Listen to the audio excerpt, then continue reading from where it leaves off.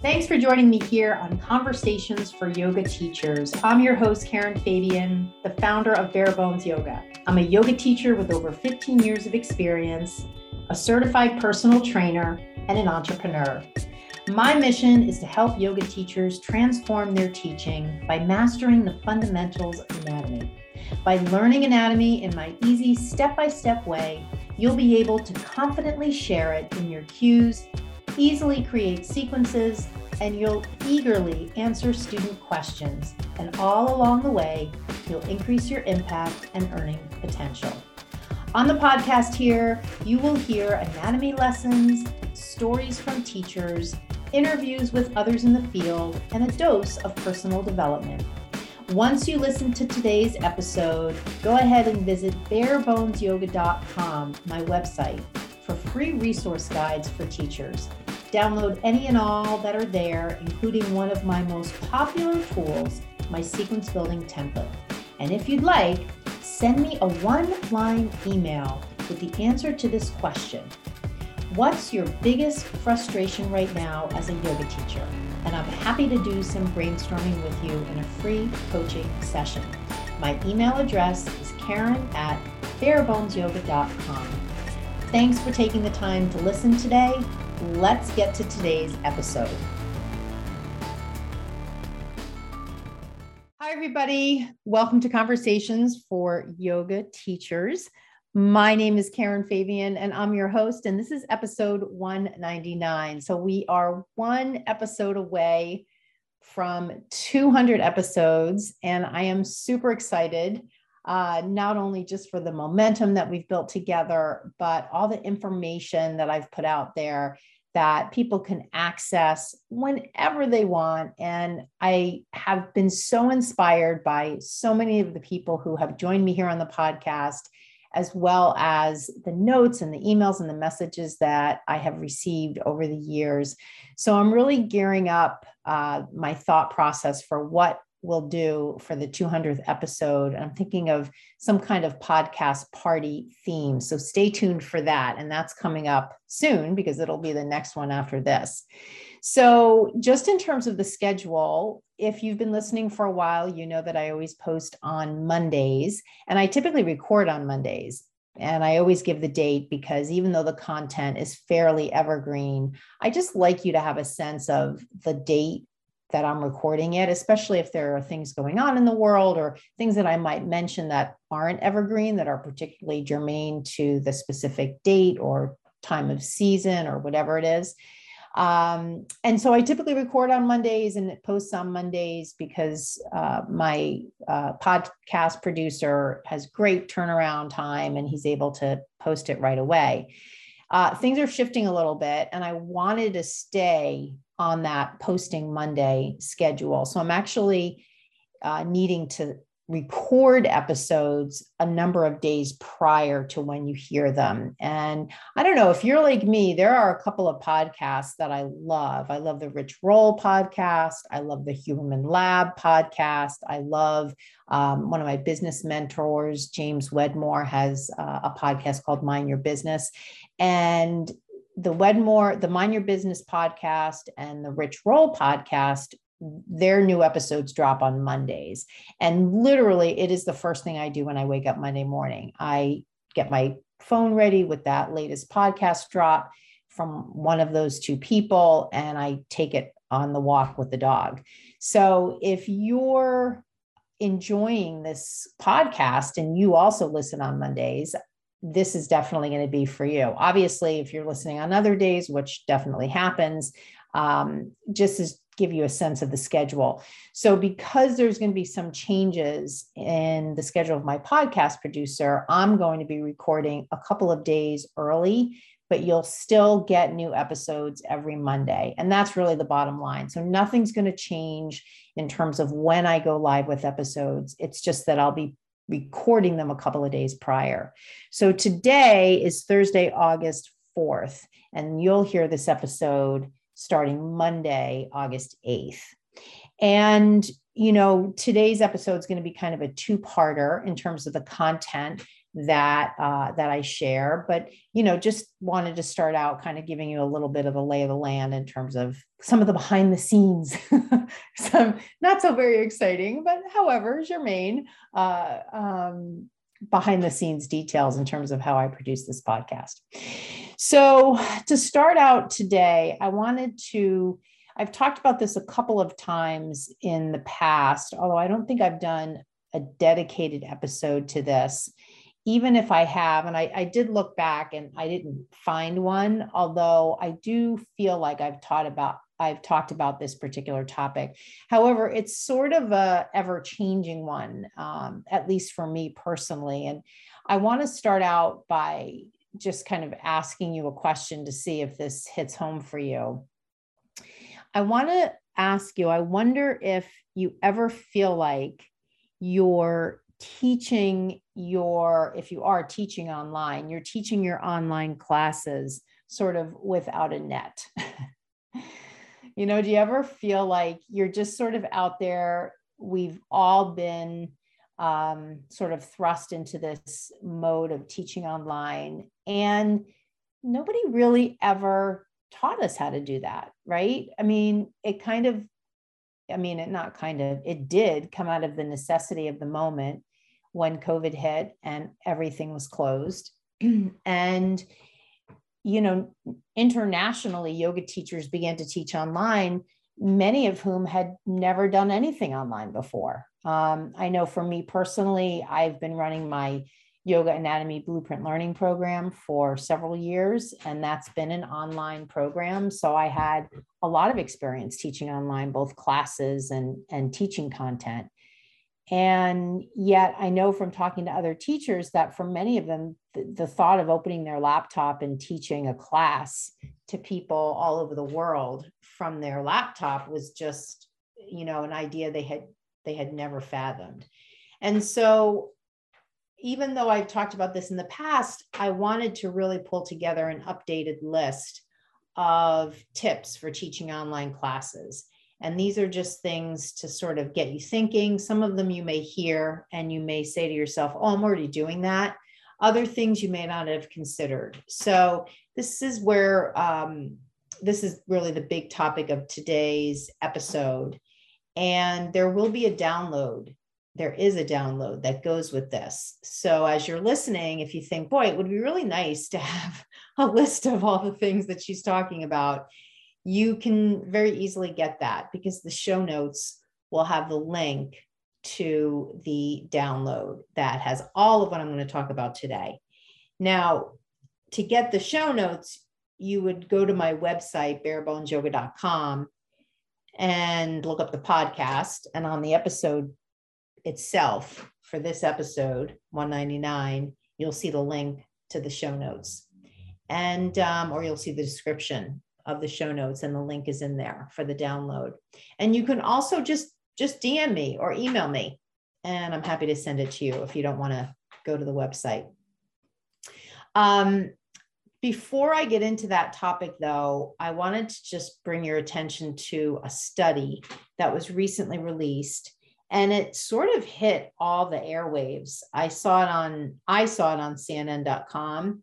Although when I Googled for the actual article itself in the journal, in the medical journals, I found a whole bunch of other references, everything from the New York Post to the Oklahoma Sentinel. I mean, this study really made the rounds. And unfortunately, I couldn't find the actual study. So if you're listening to this and you find the actual study, can you send me the link? I looked on NCBI and I Googled just the lead researcher's name, Laura Baker, and the topic of the study. And I actually could not find the actual study. So if you do, let me know. And for whatever reason, all the articles don't link to the actual study, which I find, I don't want to say suspect, but maybe the study is not published yet. Or maybe it's published and Laura Baker didn't want it shared. I don't know. But there are a number of articles out about it that summarize the results. And I wanted to bring it to your attention because it talks about the impact of exercise on cognitive decline, specifically halting cognitive decline.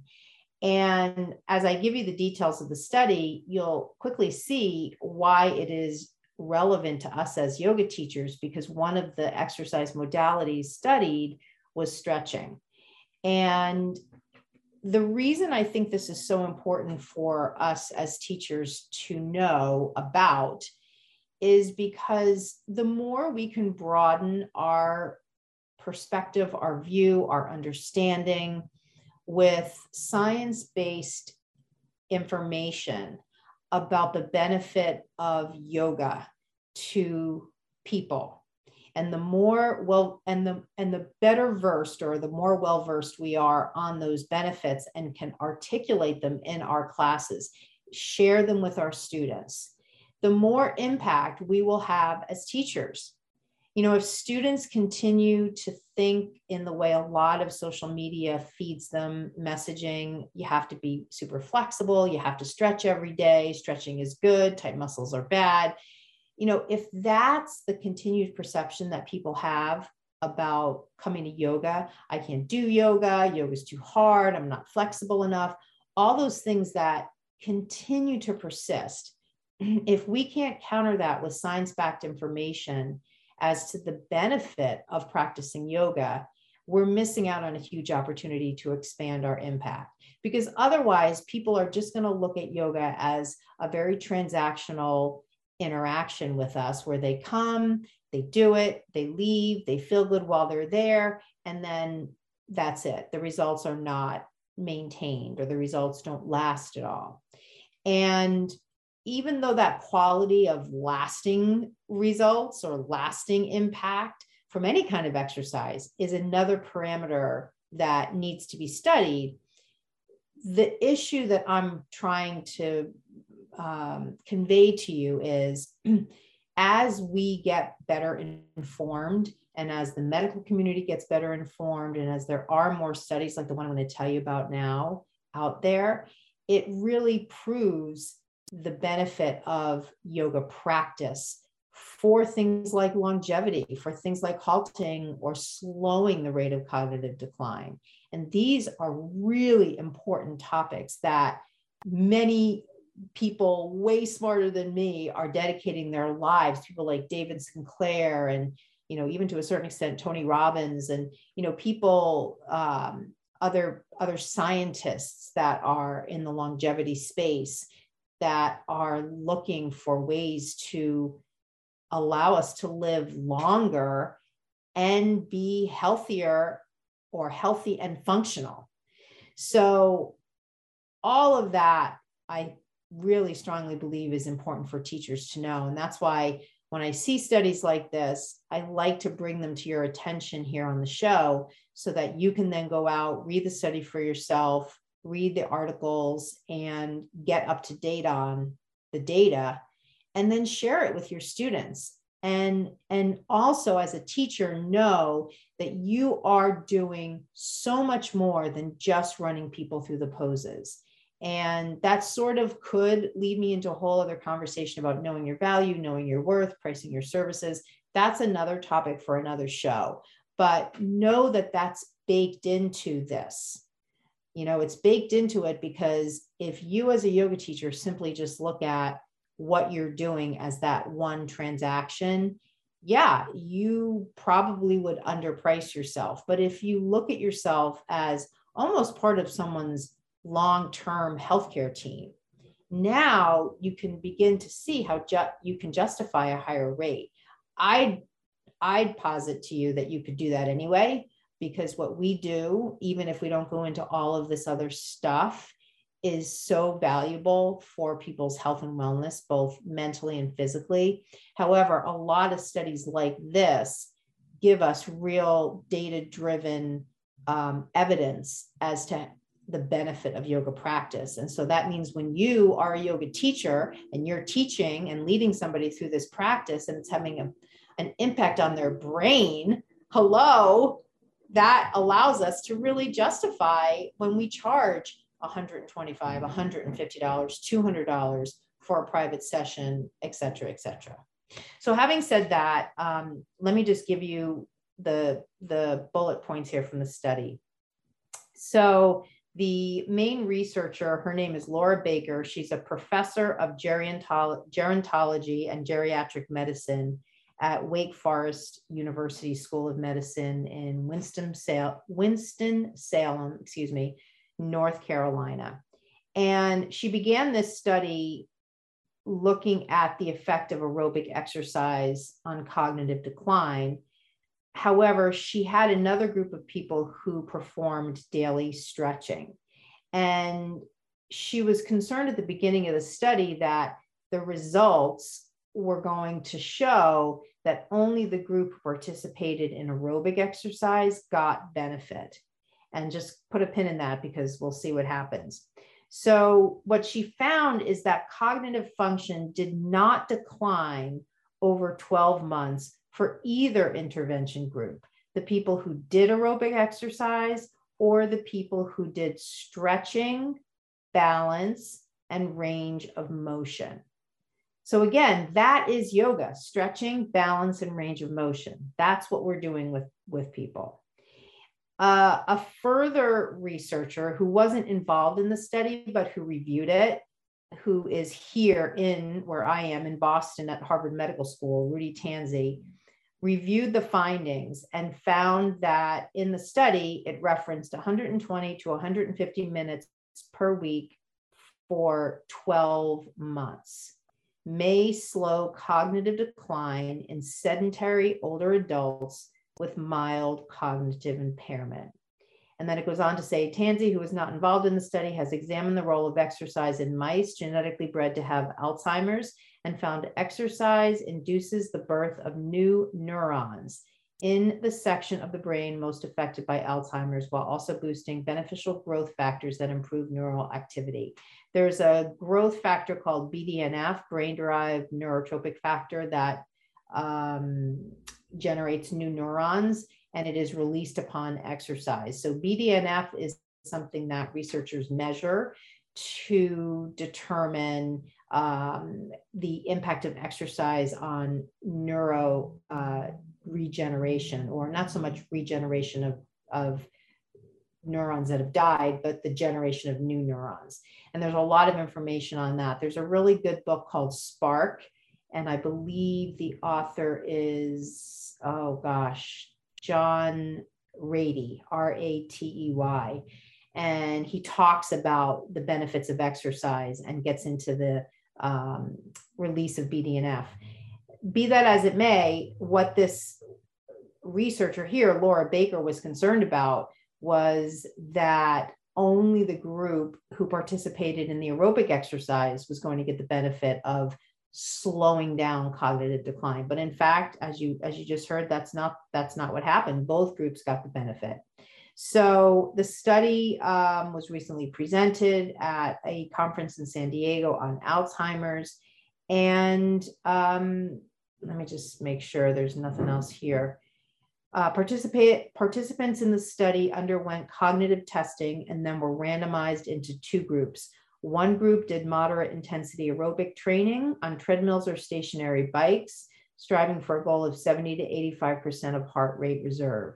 The other group did stretching, balance, and range of motion exercises designed to allow them to move their body in ways that would help them navigate in real life.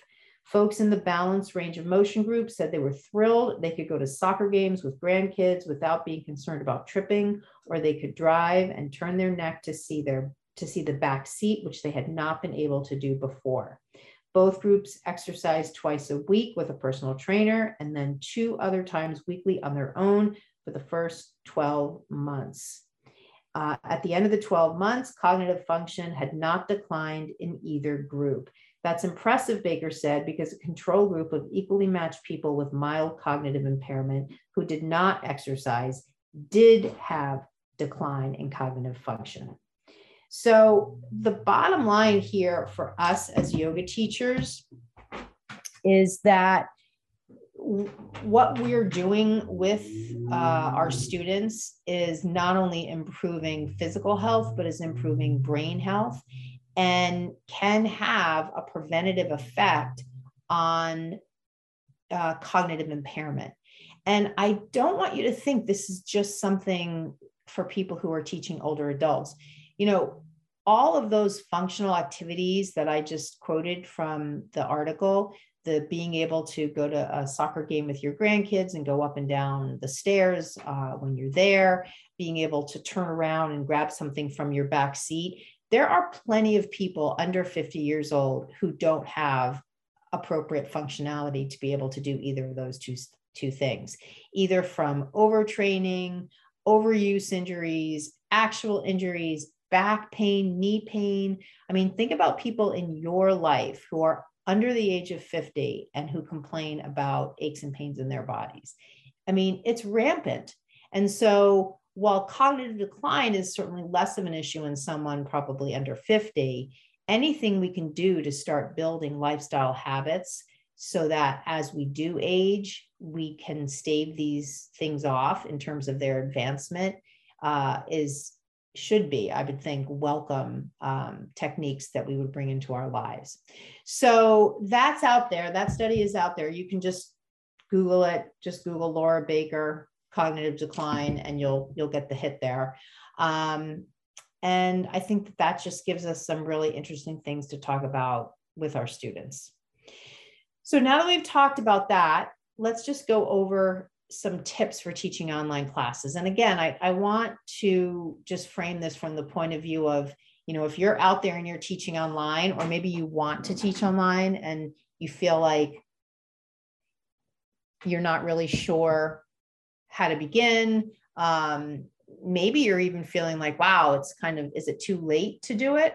I would definitely say not. I think teaching online is really the way that we're going to be teaching. Maybe not necessarily primarily, however, it's really here to stay. And so the better we can be at engaging people in this online space, the more potential we will have as teachers to grow, and the more impact we'll have on students who aren't even in the same room with us, let alone even in the same state or even in the same country. I mean, I am always amazed when I have people from all over the world join my classes.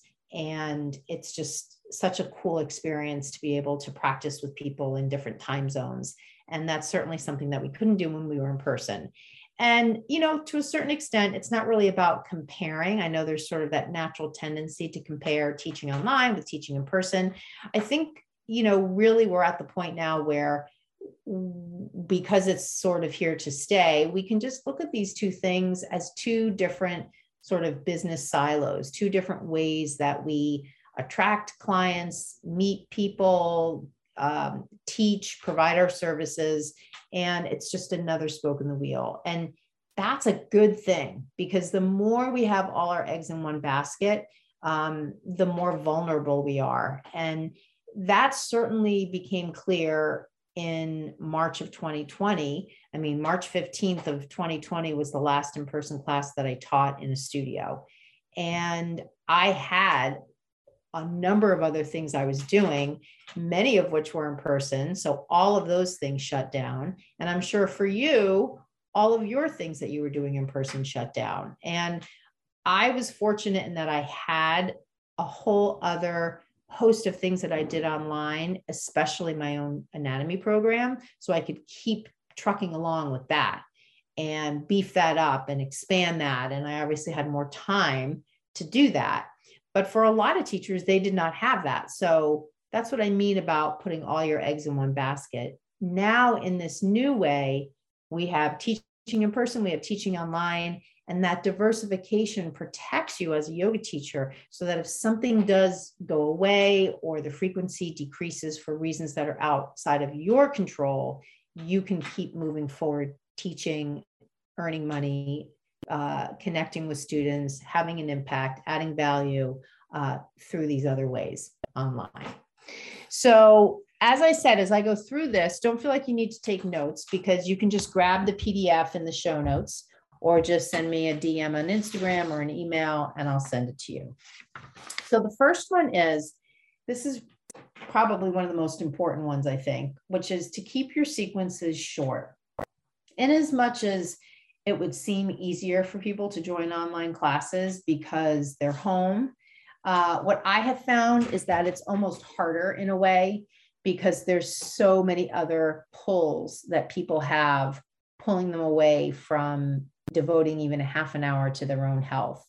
And so the longer you keep that person in their living room on their yoga mat while their family's like running around them or while they're thinking about other things they need to do in their home, the harder it's going to be to keep their focus. So I'm teaching 30-minute classes. I'm pretty amazed at how much I can get into a 30-minute class.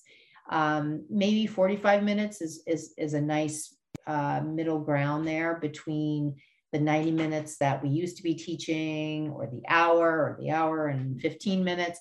So you decide. I would definitely say though, teaching an online class for more than an hour, unless it's a pretty unique circumstance, I would think would be really hard for people to stay focused with. So that's one tip, keep your sequences short. The other one that sort of goes hand in hand with that is to use action cues. Use action-oriented cues that don't require a lot of words on your part, a lot of energy on your part to share, and really communicate clearly with the person what you want them to do. You know, I mean, there's no denying there's that extra layer of transmission that we're going through because we're not in the same room as the person. And oftentimes they're on mute, so it's not even like they spontaneously can ask a question if they want. So the clearer your cues are, and, you know, by and large, the clearest cues are going to be action-oriented cues. So keep them to that. Try to keep, you know, kind of excess chatter to a minimum so that in the transmission over the airwaves there of the instruction, you are just simply hitting their nervous system with the key things that you want them to do in language that's really easy for them to understand. The next thing is hold back from doing the entire practice with the class and instead talk them through the sequence. I typically tell people when they log on that I'm not going to be doing a lot of the sequence with them, so they don't even need to see their computer. And so you can decide how you want to do that. I pretty regularly do start out in a standing position doing things with them to just establish a sense of connection and to be able to see them. But after that, and especially when they start moving to the ground, I'm generally not doing that with them. There may be occasional times, and I typically will say, I'm doing this one with you if you want to look up for reference, but typically I'm not doing a lot of the practice. So just kind of play with how much. If you feel like you're practicing a lot, maybe just think about cutting back in chunks of like 25% until you're primarily just standing there talking to them. And, you know, this will also have a profound effect on the quality of your speaking voice, because there's no denying if you are not doing the practice, you are going to have a much clearer speaking voice. And that's going to really help them have a better experience because you're not out of breath. They can hear you clearly. And your voice is really conveying a lot better from a quality perspective. The next thing is, this is one of my most favorite things about teaching online. Let them know the theme for the class before you start.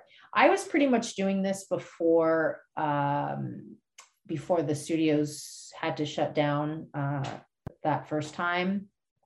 This was always something I really enjoyed, coming up with a theme for class and sharing it with the students before I started the class.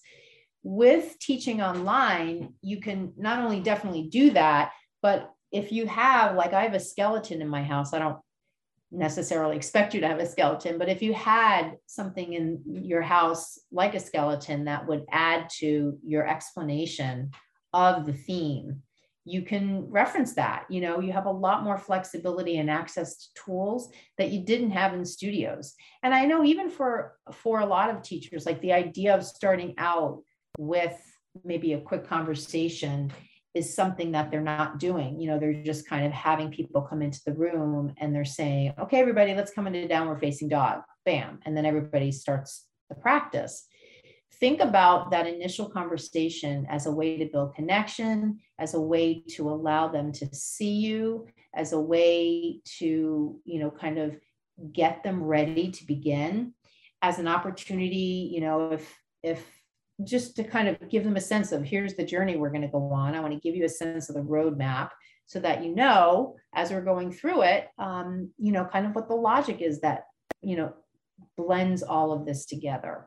So that's another one. Number 5, only use music if you can keep your cues to a minimum so your students aren't trying to hear you over the music.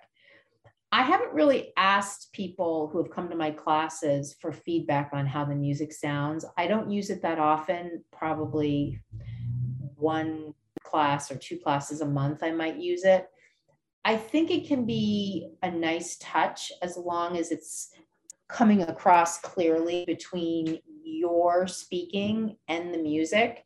And you won't really know that unless someone complains afterwards or during the class unmutes themselves and says something like, hey, I can't hear you over the music. So I sort of feel like we should just avoid the music in general for online classes, because there's really no way for us to evaluate as we're teaching how that's coming across.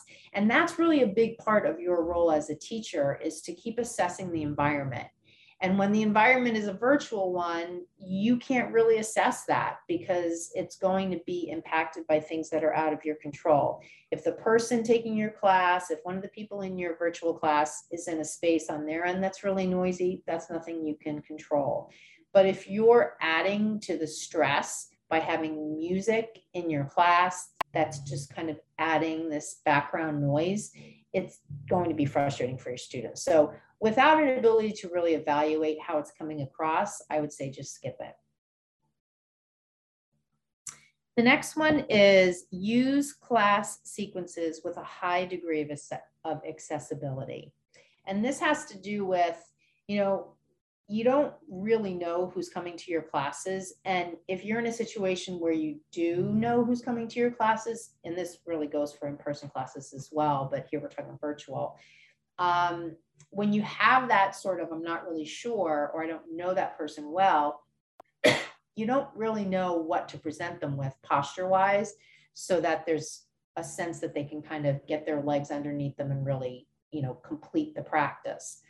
So think about sequences that have a high degree of accessibility.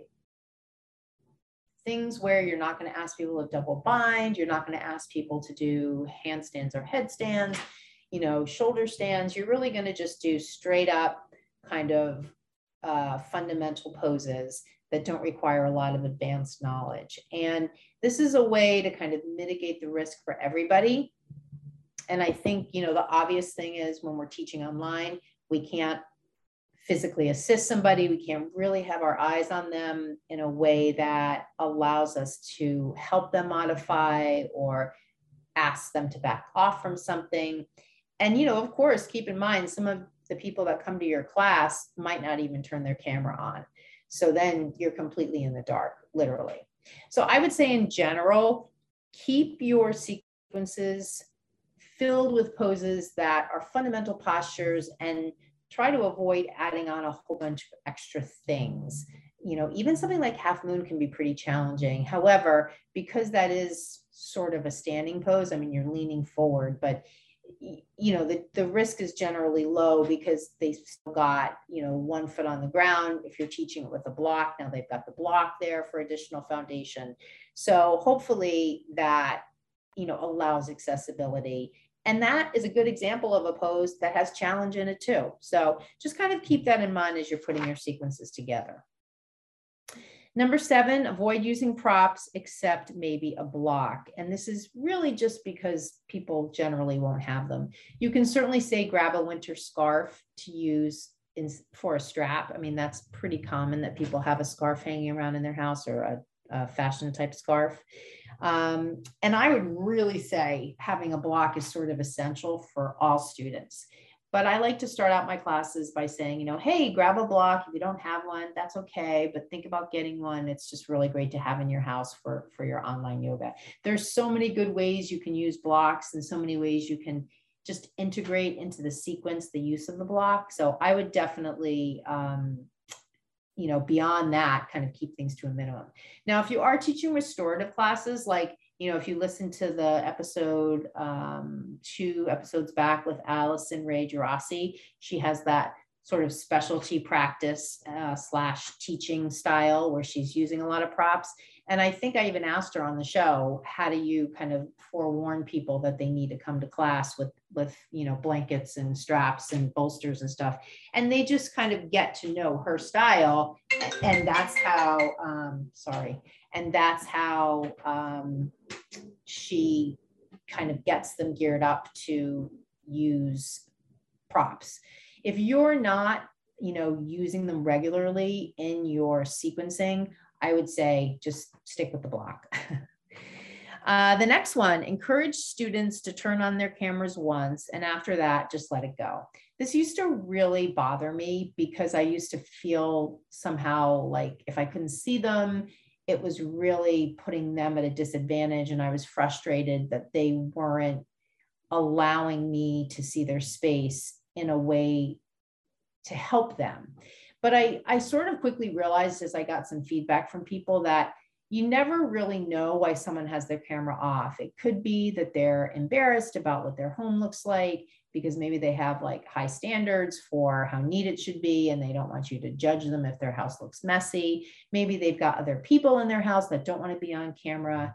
You know, there can be all sorts of reasons. So I would say, you know, I think it's totally appropriate at the beginning of class to say to people, hey, if you have your cameras off, feel free to turn them on so that I can see you and we can, you know, have a little bit of back and forth at the end if you have any questions, but it's totally up to you. So you don't want to say it in a way that makes them feel badly if they don't turn them on, but you know, to just maybe say something at the beginning to encourage them to. And then for those people who are sort of on the fence, maybe that will have them turn on their camera. And then it is a little bit more, it gives it a little bit more of a sense of a community feel or a live class feel in person when you can actually see them. The next one is set up students to be on mute when they log in to cut down on distracting noise. So that's just a Zoom thing. Or you could be using another platform that I'm sure has this functionality where when you set up the class before you post it on whatever site you're using to post and publicize your classes, just make sure people are muted when they log in. So that way you don't have to ask them to mute themselves. They'll just be muted. And then I think I have a point on here. At the end of class, I always encourage people, if they have any questions, to just unmute themselves. So that's kind of how you can blend that in. The next one is set yourself up in a quiet part of your home so as to minimize background noise. If you have that availability in your house to find a space where you're not going to be bothered by people passing by or the pets in your home or other people in your home, that's obviously ideal. You know, if you can sort of cordon off a space where you can, you know, kind of clear it of clutter and put yourself in front of a window even where you get good natural light, those kinds of things will help increase the enjoyment of your students because they'll be able to see you clearly and they won't be distracted by what's all around you. The next thing is don't record your classes so your students know their practice won't be broadcast or reused in the future. I think this is good. I mean, I don't really know why you'd want to record your classes because you're probably not going to repurpose them and send them out again. So there really is no reason to record them unless there's some special one-time thing you're doing where you let people know ahead of time. I would definitely, if I'm going to be recording a class, let people know before they sign up that that class will be recorded and repurposed. And that may actually cause some people to put their cameras on not mute, but to turn their cameras off. So general classes, I just consider them open classes. Anybody can join, obviously, and they're not recorded. I'm never going to reuse them. So people don't need to worry about if they do have their cameras on, that somehow that class is going to be publicized and put out on the public domain in the future. A couple more. The next one, do a test recording, and if the camera provided with your computer is sufficient, just use that instead of adding an extra one. I mean, it doesn't really take too much to attach an extra camera, I forget what they call it for some reason, to your camera, webcam, to your computer, to your laptop. And there are a lot of webcams out there that really have better cameras than the one that your laptop has baked in. So it definitely will look better for the people who are logged into your class if you're using a better camera. But I don't want you to feel like you have to order something off of Amazon. They're not that expensive. I think the webcam I have is under $100. I just have found that it doesn't, when I watch the replay of not classes I do, but workshops I do, if I ever do a workshop where I don't hook up the webcam, it looks just as fine to me. And I'll even tell you for the podcast here, I just record this right on the mic that comes with my Apple laptop. And there are plenty of people that have all sorts of external mic situations and setups to record their show. And I don't really find that it's necessary to do that. I have that equipment and I choose not to use it because it's just cumbersome. So, you know, these are things that it's all about ease of use for you and providing a quality product for the people who come to your class. Along those same lines, be sure you have sufficient lighting so the students can see you. So if you're in a room that has an overhead light, you can use that, but just look for shadows, look for glare on you. If you can be by windows, have good natural light. I think the external light source is definitely something that is worth investing in, an external light over even a webcam, because if they can't see you because you're dark, that's not, you know, you're in the dark, that is obviously a problem. So you want to be sure you're well lit. And at the same time, if you're well lit, look at how the view is, and you can do a test recording, because sometimes I know for me, the yoga studio room I have in my house, the overhead light glares on me if I don't turn it down a little bit. So you're going to want to play around with some of those settings.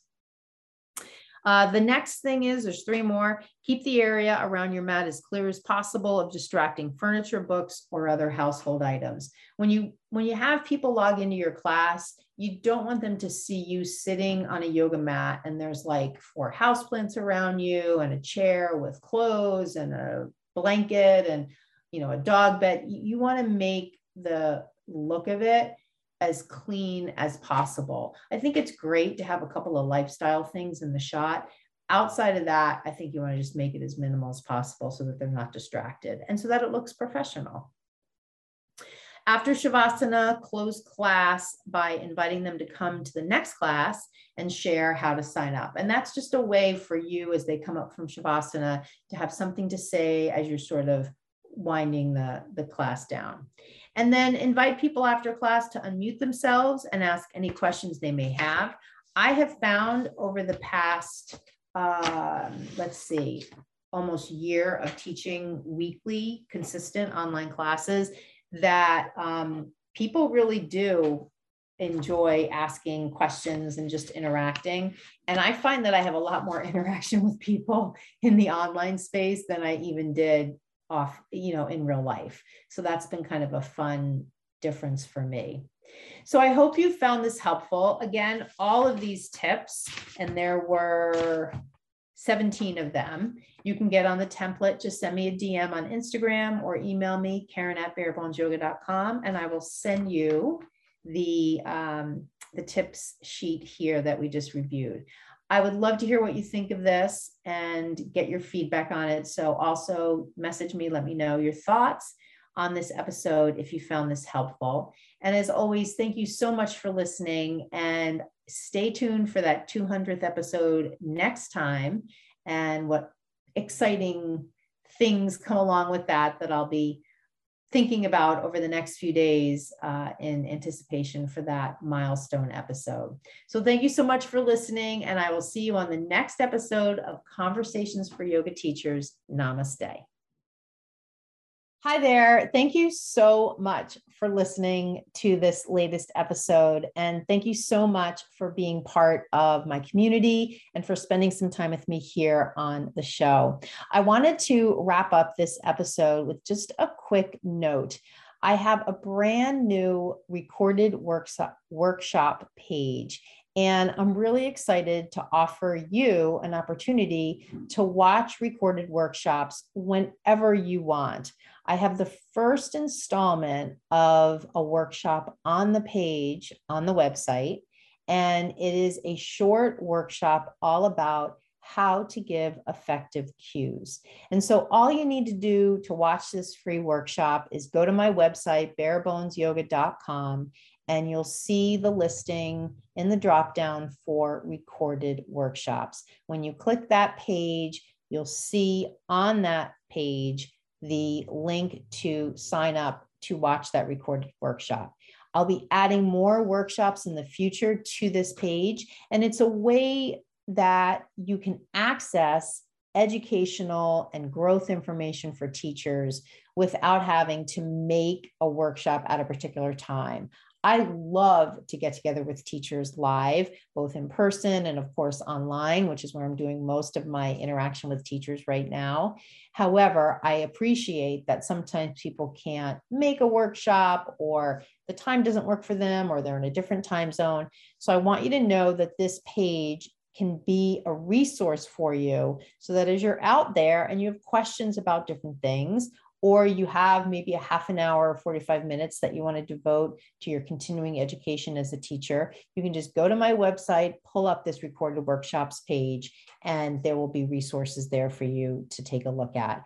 And all of the workshops that I share are all designed at, number one, giving you information, and number two, giving you the skills that come from getting that information. It doesn't do you any good if I'm just giving you information on anatomy. If I don't show you how you can use it in your teaching to grow as a teacher, to grow your impact, then it's really not very useful. So all my workshops will have that dual focus: sharing a little bit and then showing you how to apply it. So I hope you'll check that out. If you have any questions or feedback, definitely let me know. Just send me an email, Karen@barebonesyoga.com. Thank you so much for listening to the show, and I look forward to hearing from you. Namaste.